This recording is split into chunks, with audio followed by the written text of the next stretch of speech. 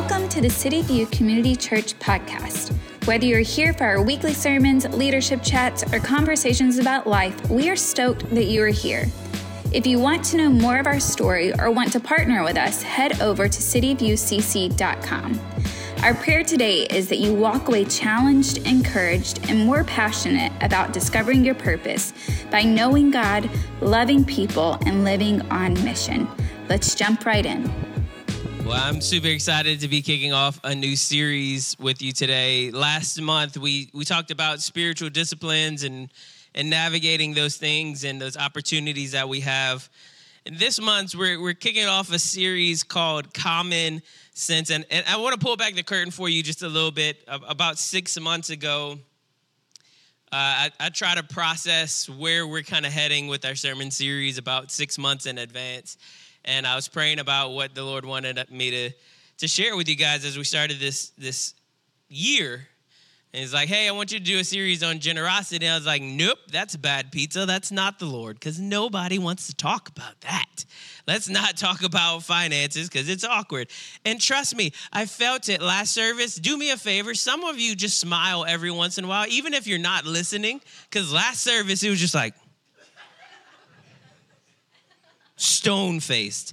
But here, I'm so excited about this series because I believe that money impacts our lives in so many different ways. And why I'm really excited today is that we're going to talk about money, and I'm not asking you for any of yours. Maybe that's the first time you've been to church and that's ever happened. So we're talking about today how you can find and experience some financial freedom and some healing in your life. And while we believe in the power of generosity and all of that, we'll get to that at another point. But today, I want you to understand and think about the fact that in order for us to get to some of the places we want to get to in our lives, it requires us to take care of what's happening right now.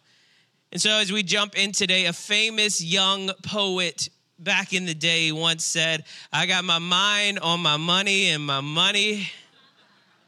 We supposed to be in church? Boy, look at y'all. Look at y'all. But those words describe each and every one of us, if we're just being honest. When we wake up in the morning, we're thinking about our money.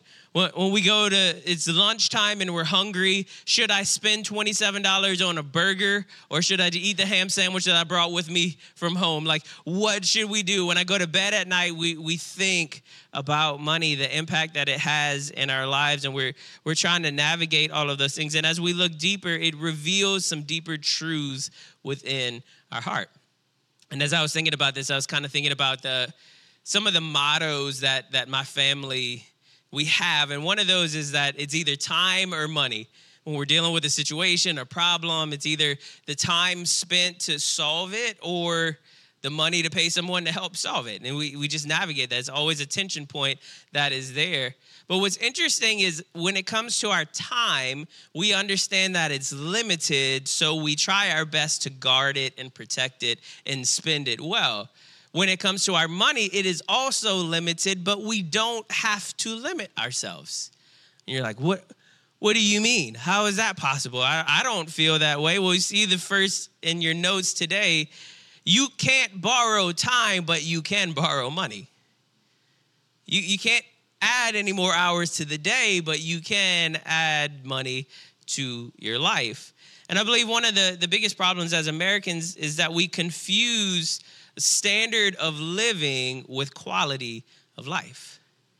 And we falsely assume that if I raise my standard of living, if I go and get that house, if I get that car, if I take that leap of faith, I go on that vacation, if I buy that outfit, if I raise this standard of living, then my quality of life will match it. But how many of you have experienced that just because you raise the standard of living, it doesn't always raise the quality of life? Because many times in order to get there, and you see this in your notes, we raise our standard of living through debt instead of raising our quality of life through discipline. We raise our standard through debt. We swipe that card, we take out that loan, we do those things hoping that as we raise our standard of living, that some of the things that we want to feel, it will match. But as we do this with our finances, what it does is it creates tension for us. It creates stress. It creates anxiety, and it causes us to actually erode the quality of our lives when we're constantly stressed and pressured by money. And so we're going to talk about that a little bit today. Jesus talks about it in the Gospel of Luke, and he says this in Luke 16:10. If you are faithful in little things, you will be faithful in large ones. But if you're dishonest in little things, you won't be honest with greater responsibilities. And if you're untrustworthy about worldly wealth, who will trust you with the true riches of heaven? And if you're not faithful with other people's things, why should you be trusted with things of your own? And then he turns the page, he pivots, he says, no one can serve two masters, for you will hate one and love the other. You will be devoted to one and despise the other. You cannot serve God and be enslaved to money. And I love this little line in here, but the author, the Pharisees who dearly loved their money heard all this and booed him. Boo, Jesus, we don't like this talk. They scoffed at him. I don't want to hear this foolishness. But Jesus paints an important picture for us. Discipline looks like being faithful in the little. Discipline looks like being honest in the little. Discipline looks like being trustworthy with worldly wealth. But one of my favorite parts is being faithful with other people's things. As I was reading those scriptures, I've been in some conversations with some different guys for some opportunities that are coming up in our lives, and we're getting to this place where we're having these great conversations. I'm like, how do we get here? And one of the secrets to it, and this doesn't have anything to do with finances, this is to help you out. One of the things that has won more people over to me and ability to connect with them and have influence with them is that I honor their time. When I say I'm going to show up at a time, I show up. And when we say, hey, we're going to talk for 30 minutes, at the 25-minute mark, you know what I do? Hey, I know we only have 5 minutes left. And so let me ask you one last question because I want to honor your time. There's just something important that I think we miss so many times about being faithful with other people's things and not realizing the impact that it actually has on our own life. That's another subject. But then he switches the language in there. He says you cannot have two masters, or maybe in our context, it would be better to say you cannot have two drivers, because those drivers are pulling you. They're pushing you. They're leading you in opposite directions. And Jesus is saying that your attention, your affection, your thoughts, your focus cannot be devoted to both. He uses this heavy language where he says, you can't serve God and be enslaved by money. Now, there's a misconception that God is anti-wealth, that God is anti you having good things in your life, and that could not be further from the truth. What Jesus is saying is that the love of money, the affection of money, the money having so much control on your life is the problem. The money itself is not the problem. It's what it does to you. That's why we're talking about our relationship with money today. So how do we do this? Where do we begin? To help you out today, I want to give you 3 revealing questions to help you discover your relationship with money and what God could do in that particular area. And the first one is this: what is your money story? What is your money story? Because whether you recognize it or not, we all have a money story. We all experience this. I was reading some books and digging into some financial experts that aren't even believers. This is what the world around us would explain as what your money story is. Money experts define it this way: your money story is your own deep, personal financial narrative formed in early childhood from the age of 2 years old and continuing to your early 20s. Your unique and individual money story created your current relationship with money. This relationship influences the way you work, your career, your business choices, spending, saving patterns, even the type of partners you choose, and whether or not you feel financially confident. That's your money story.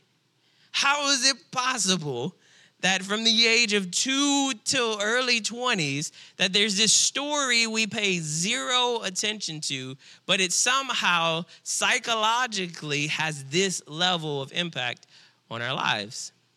And so I wanted to kind of give you an example of it and share with you my money story and what I grew up with so that you have an example of what it looks like. So I grew up in a family who we lived in the U.S., but both of my parents were born on this little tiny Caribbean island off the coast of Honduras.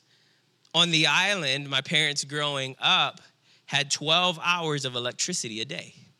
It would come on in the evenings through the night so that you had light at night. During the day, there was no electricity. We would get buckets of water from underneath the house floor to take showers, cold showers. It was hot on the island, so it didn't really matter, but you were taking cold showers with a bucket. When they moved to New Orleans, through this just God moment that I don't have the time to unpack with you, they had an opportunity to connect with some Sicilians who owned pizza restaurants, and my grandparents and my dad got involved in opening a restaurant in the New Orleans area.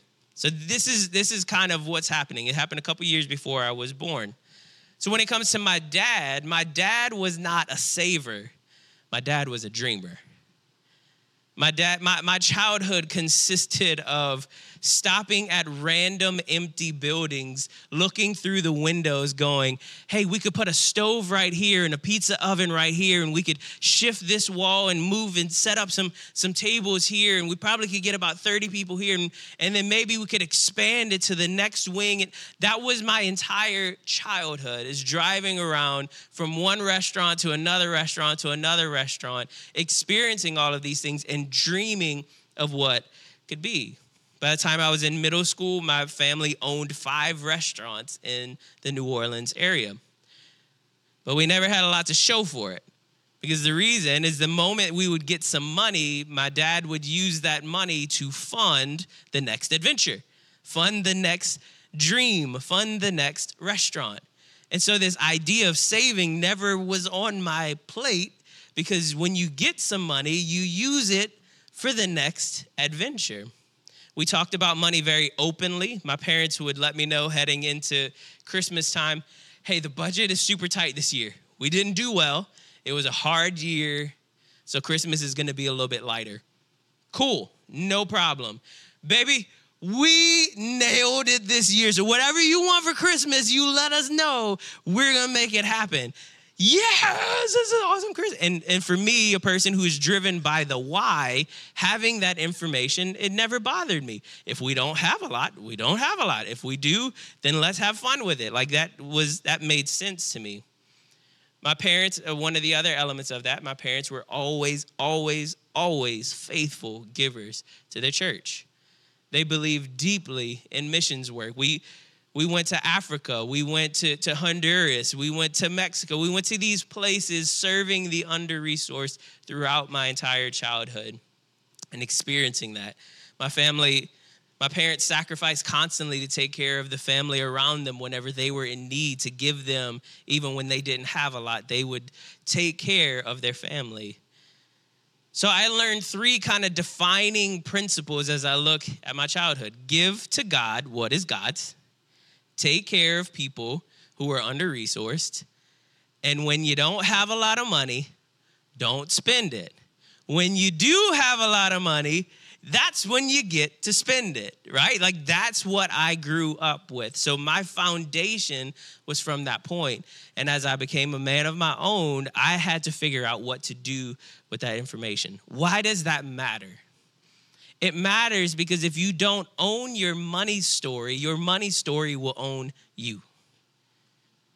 You will be making decisions about your finances. You will be making decisions about how you react to money based on information that you don't even realize where it's coming from. Your money story is like seeds planted within your life that impact the way that you view and experience it. There's beliefs, there's principles, there's habits, there's patterns that have been deposited within you. And maybe for you, you ran the opposite way of how you grew up when it came to money. That still has impacted your worldview when it comes to your finances. You see, my dad taught me how to dream. My dad taught me how to care for people when they are in need.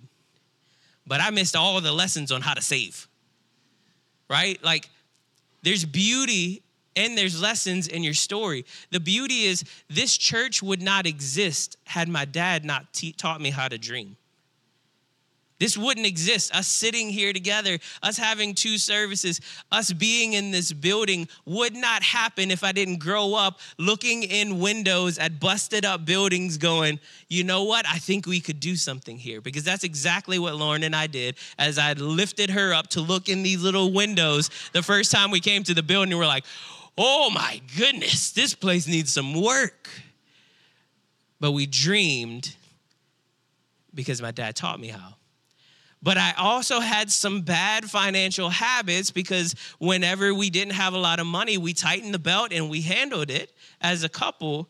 But when money came in, it was like, vacation time, baby. I'm taking you shopping. Let's go. And I didn't realize that this stemmed from my money story.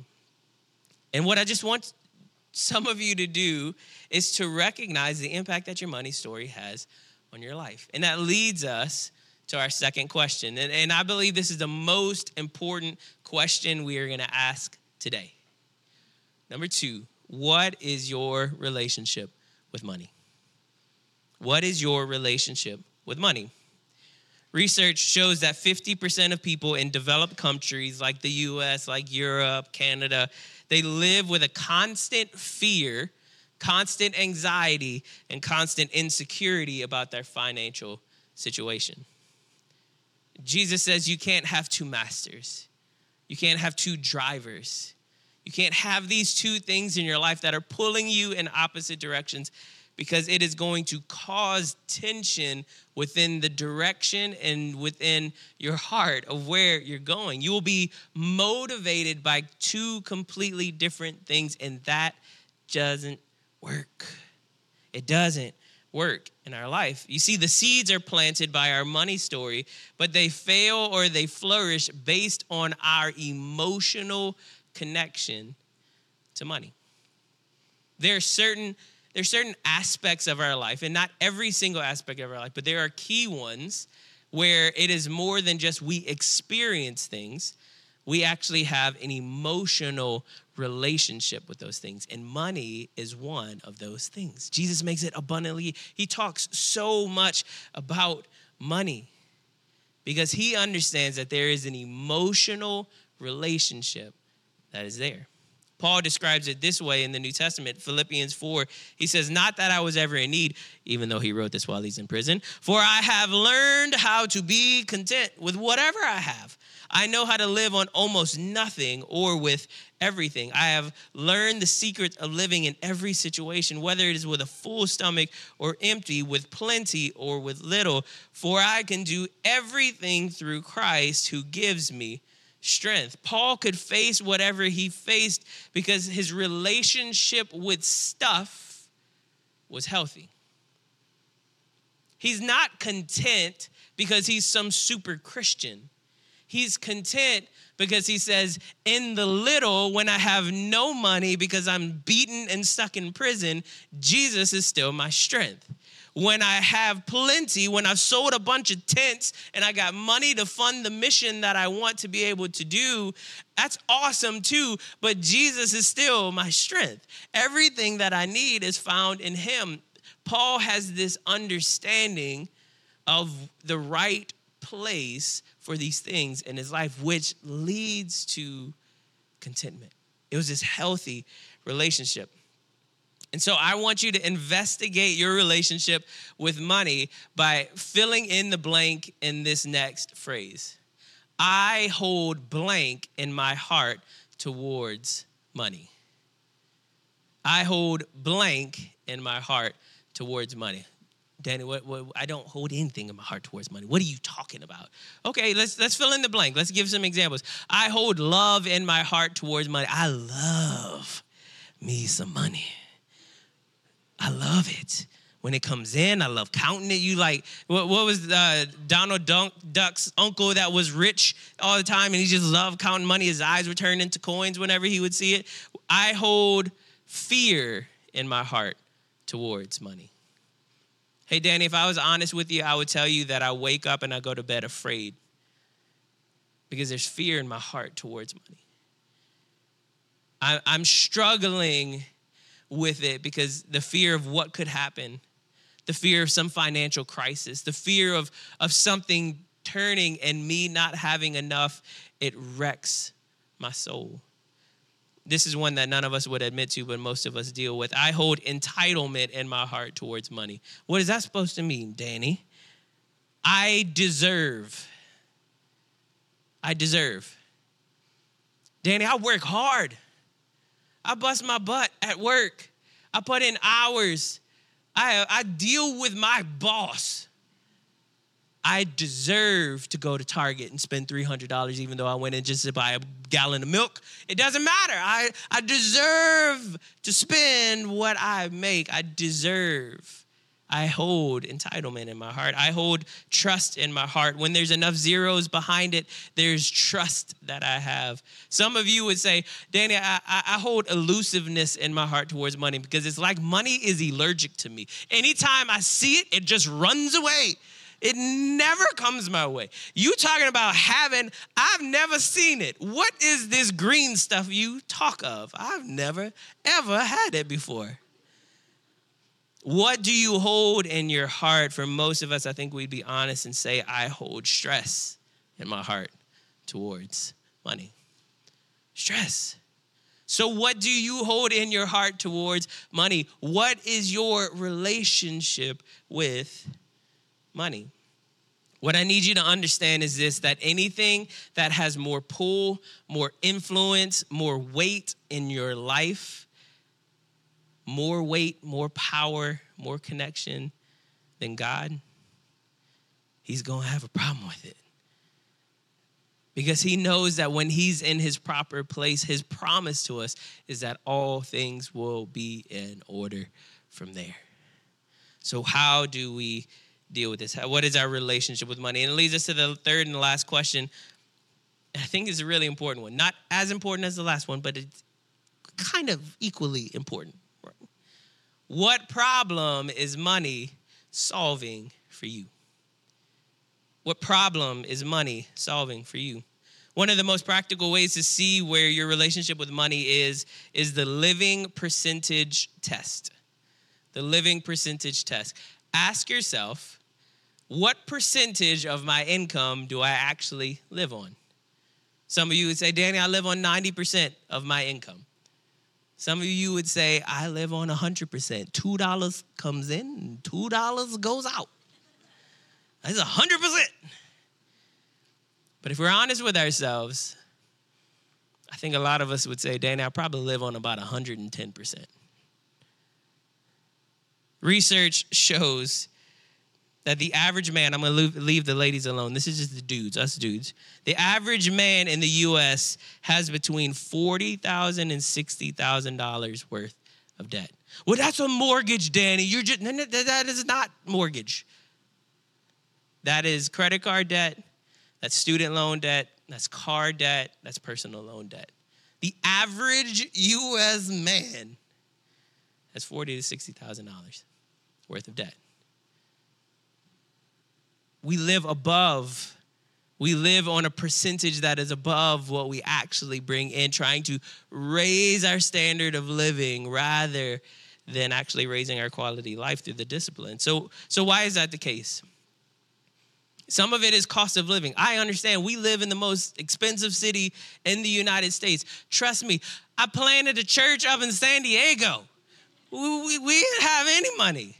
I just wrote the rent check, and for the billionth time, I sat in the car with that cashier's check and I went, God, one more month in San Diego. We made it. We got 30 more days here. Let's see if we can make it to the next one. We've been here for 6 years. Right? I get it.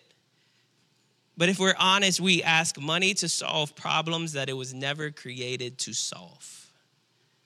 What does that mean? What problems would that look like? Maybe the problem that you're asking money to solve is an emotional one. Be transparent with you. When my dad suddenly died of a heart attack, I began to spend money emotionally. Why? Because I couldn't control the fact that I lost my dad so suddenly. So to feel a little moment of control, I would buy something that I didn't have enough money for.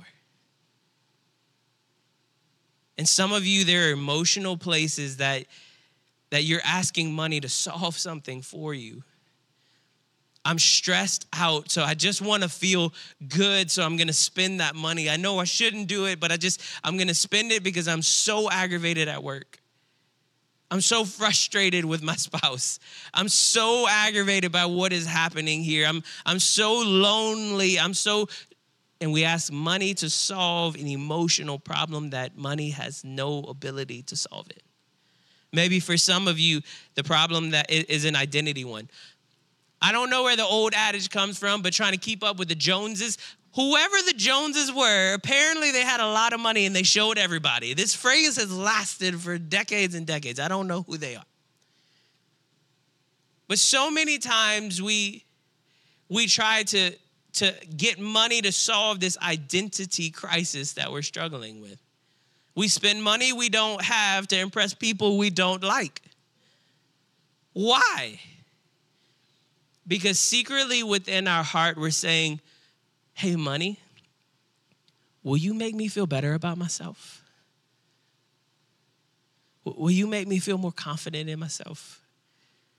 Will you fill this hole that I have in my heart? And Jesus is going, that's my spot. That's my spot. You're enslaving yourself emotionally and in your identity to something that can't fill it. It's not that wealth is evil. It's that when we ask it to solve a problem that was meant for Jesus to solve, it pulls us further away from him. Some of you, you're the polar opposite. Your problem is not that you're a spender. You are a saver. You're a security one. Your wife has to fill out a full application in order to get $20 more to go to the store because you are hoarding them little acorns for whatever might come my way. You will not spend this money. We don't have any groceries. Eat beans. I don't care. We're not spending. Why? Because the zeros in that bank account represent your security rather than Jesus. I'm just being real with you. We have these places within our hearts that we, and Lauren and I had this. We had a little bit of money for this one stretch of time, and I felt so much peace. And then all of the cars blew up, and some in the house blew up, and then it was all gone. All of a sudden, I was stressed out again. Why? My peace was in the security net of the savings account. My peace wasn't found in Jesus. We do this so many times, whether you're a spender or whether you're a saver, you're asking money to fill something that's rightfully the place of Jesus. And all he's saying is, it ain't gonna work. Trust me, lean into me, and the rest will follow. I've told you this before, that if your safety, your security, your identity is attached to anything but Jesus, insecurity will follow. Why? Because anything we attach our identity to, that's not the firm foundation we just sang about, it's shaky ground, and insecurity will follow. Jesus said it best. I love the Passion Translation of this verse, Matthew chapter 6 and verse 19. Don't keep hoarding for yourselves earthly treasures that can be stolen by thieves. Material wealth eventually rusts, decays, and loses its value. Instead, stockpile heavenly treasures for yourself that cannot be stolen and will never rust, decay, or lose their value. For your heart will always pursue what you esteem as your treasure. Is Jesus saying that we should go spend all of our money and not have anything in the bank account? No, that's not. We're going to talk about how we steward our money next week. His point is your heart will follow. Your heart will pursue. Your thoughts will be dominated. The solution to the problem that you prioritize will be the root of your heart. It will be your treasure. As your heart, your soul, and your mind pursue Jesus, he becomes the treasure that you need. As we get ready to wrap up here, I believe that we carry 3 spirits when it comes to money. And it's these 3 that when it comes to our money, we carry a spirit of pride, we carry a spirit of poverty, or we carry a spirit of gratitude. A spirit of pride says, wealth comes from me. I work hard. I brought it in. I did the work. I'm talented. I had the conversations. I navigated the situations. I secured the job opportunity. It's mine. I did this. It isn't about my proximity or my trust in God. It's about my performance. Poverty, on the other hand, says there's never enough. There'll never be enough. It's this scarcity mentality, and it leads to this overzealous pursuit of money, or it leads to this defeated mentality of apathy. Neither of which are healthy. Neither of which are good. And they lead to undisciplined habits with money. But a spirit of gratitude says, wealth is from God, and it belongs to him. It holds on to the words of James that says that every good and perfect gift is from him. It carries a mentality that, yeah, I work hard. Family, I work hard. I'm tired when I go home at the end of the day. I'm tired after meeting after meeting. I'm tired after going and doing X, Y, and Z. Like, no one is saying that your hard work is not honored. It's simply saying every good thing comes from above. That every blessing I have in my life is from him. And because it's from him, I will trust him with it. I will do what he says to do. If he's the provider, I trust him. And I steward it as if it's not mine. And when I do that, it carries with it a spirit of humility and a spirit of trust. So here's your homework for this week. Like, I didn't come here for homework. Too bad. You got it. Investigate your money story. Investigate your money story. Just spend 10 minutes and say, hey, God, what was it like growing up when it came to money? Help me just remember those things and what impact that might be playing in my story. The second part of it is to recognize your relationship with money. Recognize this emotional connection. What do you hold in your heart towards money? And the last one, I wanted to give you a really practical tool. And it's to inventory your spending. You probably came in, you're like, why is there a staple page? What are we talking about today? We got all kinds of pages.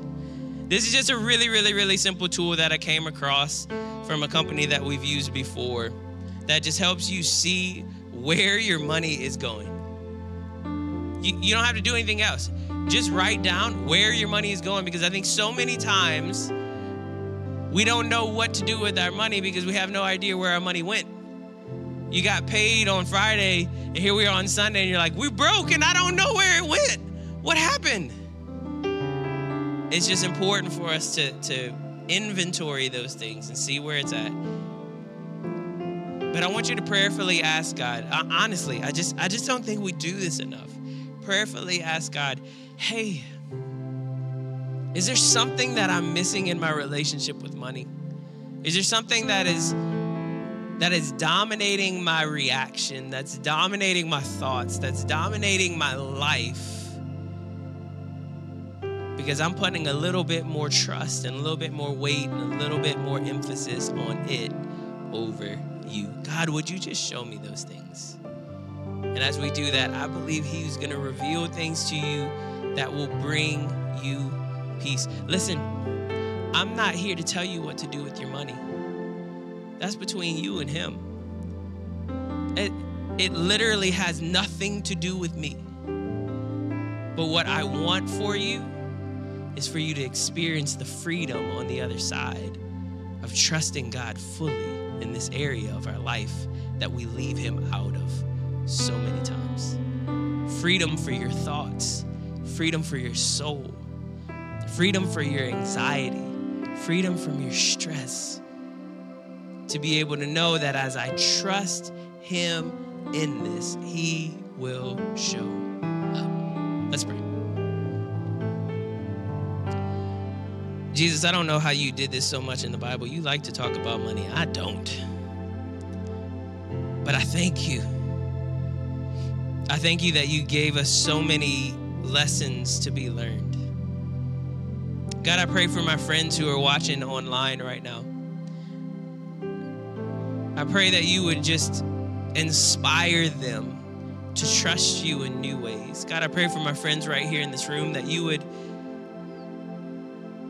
reveal those areas of their life where their love of money, their stress of money, their entitlement of money, their emotional connection to money, that whatever it is, I pray that you would reveal those things in their heart right now so that they can surrender that to you and trust you in that area. Jesus, I pray for my friends that you would create such a healthy relationship with their finances, that it would no longer be something that keeps them up at night, but it would be something that inspires them to live a life of generosity and care and a life of purpose. God, I pray that you would bring in resources in their life from the north, the south, the east, and the west. God, that you would pour your blessings on your people. And that as you pour out your blessings, that we would be good stewards and that we would live with a spirit of gratitude that says every good and perfect gift is from you. Jesus, we love you and we thank you. We pray all of this in your strong and your mighty name. Amen.